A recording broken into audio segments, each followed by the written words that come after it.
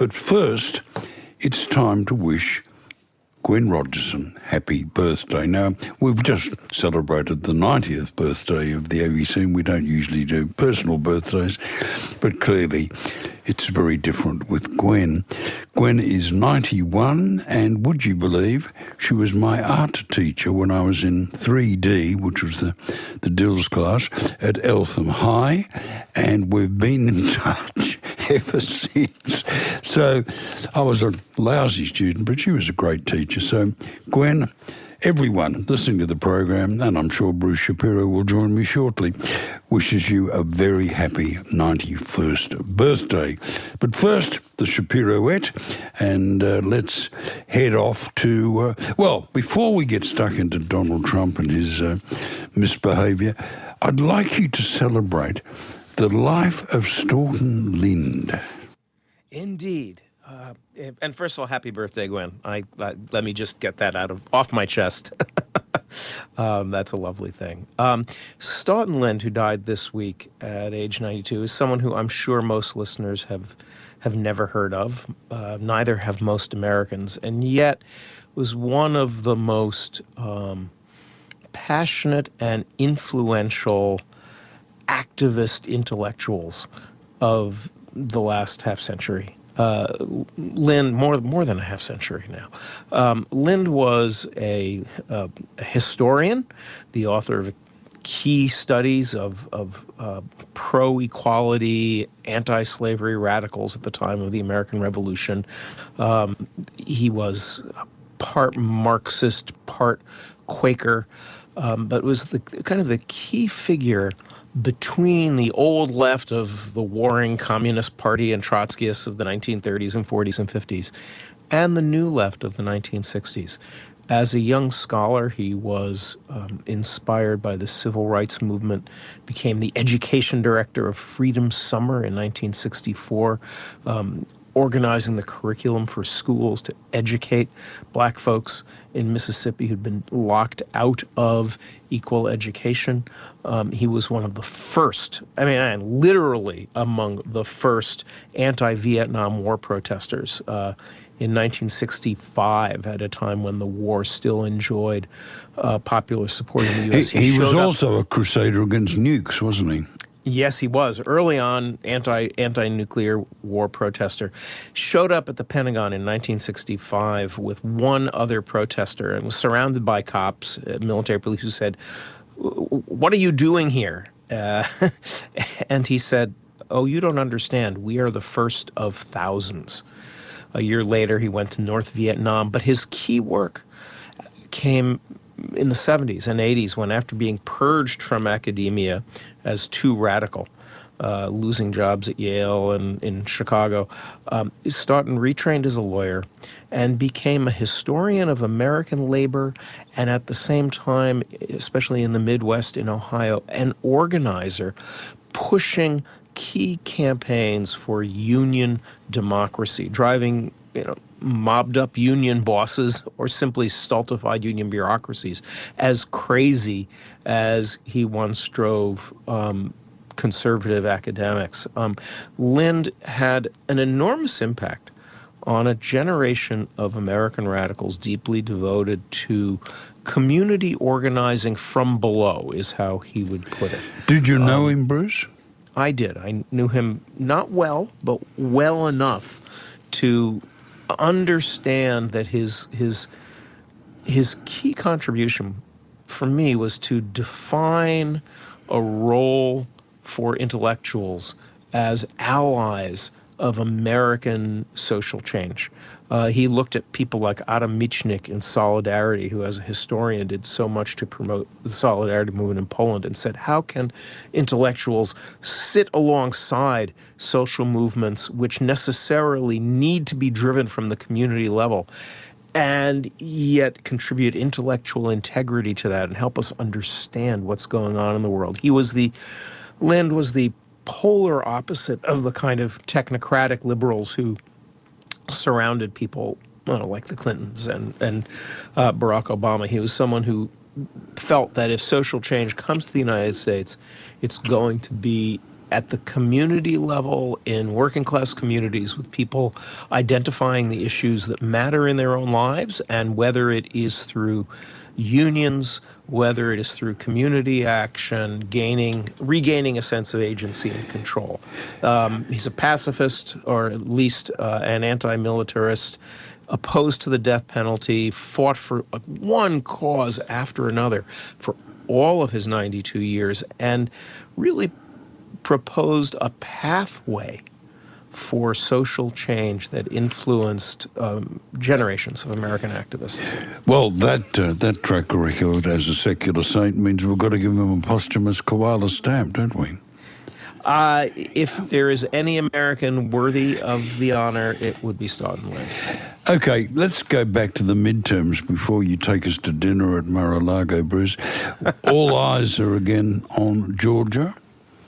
Indeed, although, I mean, interestingly, of course, the race is a bit less high stakes than it once was, since the Senate is securely in Democratic hands. But we do have incumbent Democrat Raphael Warnock, the former pastor, still the pastor, actually, of Martin Luther King's former church in Atlanta, Ebenezer Baptist Church, and Herschel Walker, the football player, endorsed by Donald Trump. Tons and tons, buckets of Democratic and Republican money going into this race. I will say that based on the turnout in early voting, which is extraordinarily high, a couple 100,000 folks have already voted early in there.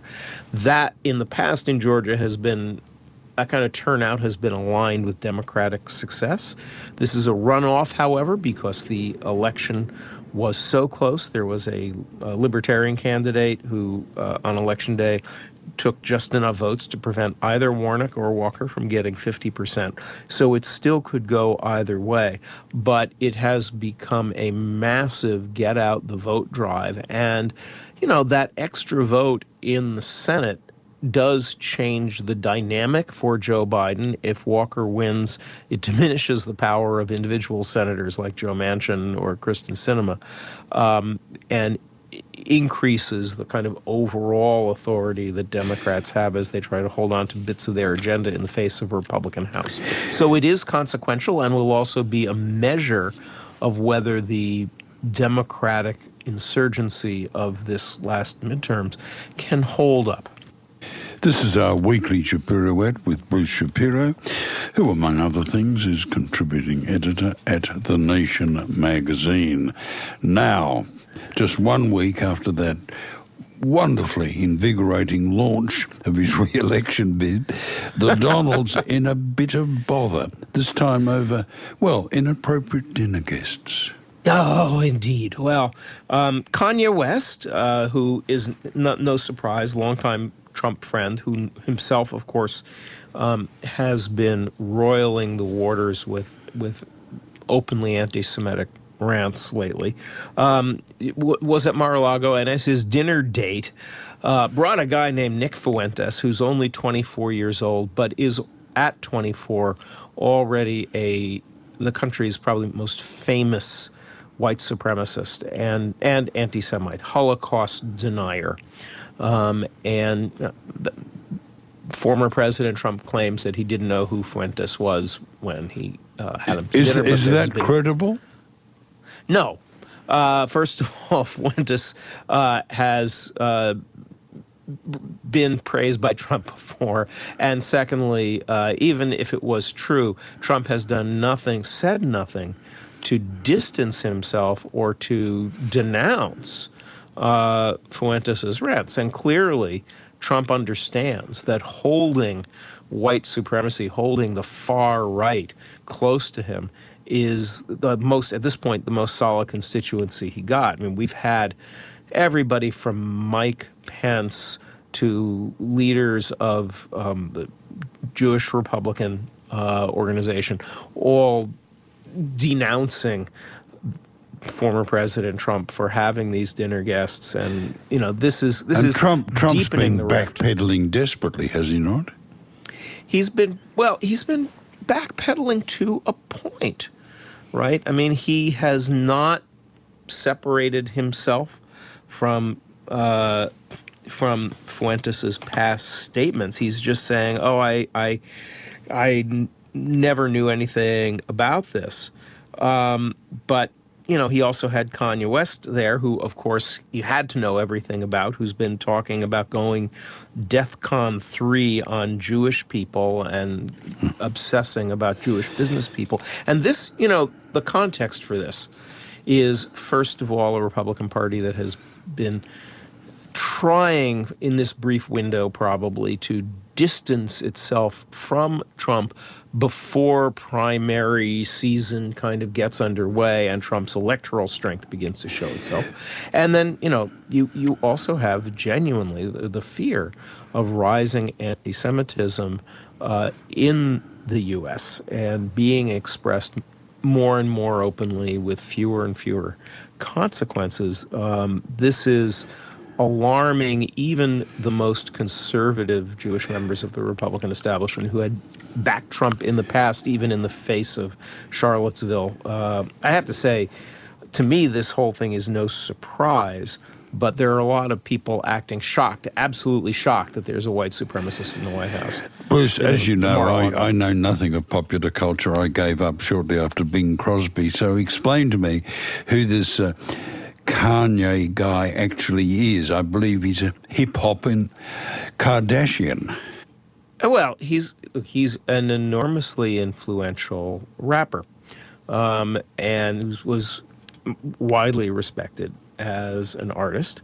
He's also someone with a profound history of psychiatric problems, and the people who follow him closely, I believe, and who have written well on Kanye West, like my boss at Columbia, Dean Jelani Cobb, feel simply that he's being the people like Trump are coddling someone who's got profound problems and are encouraging the sort of the celebrity industry is encouraging a mentally ill artist to go on these horrific anti-Semitic rants. So, Bruce, that's is it a disaster for Trump that he has also confirmed his run for the presidency in 2024? Well, it depends on your perspective. Trump, I think what Trump understands is that however much people like Mike Pence and Ron DeSantis now are denouncing the former president or distancing themselves from him or hoping he will go away, the forces which brought Trump to power in 2016 within the Republican Party, the intellectual vacuum following the death of Reaganism, the inability of Republicans to articulate what they are for, the generation of midgets in Republican presidential candidates, those conditions still prevail. And what Trump is counting on, beyond hoping that being a presidential candidate will make it harder for him to be indicted, is that when it actually comes to primaries, that vacuum will still be there. And the base of voters who supported him in 2016 and 2020 will be there for him once again. That is what Trump is banking on in a very conscious way, and he knows that depends on him being as outrageous as possible. It's the same theory that has business as usual. Bruce, thanks for that. Bruce Shapiro, of course, Exec Director of the Dart Center for Journalism and Trauma at Columbia University. Listen to more great stories that take you beyond the headlines. Ask your smart speaker to play ABC RN.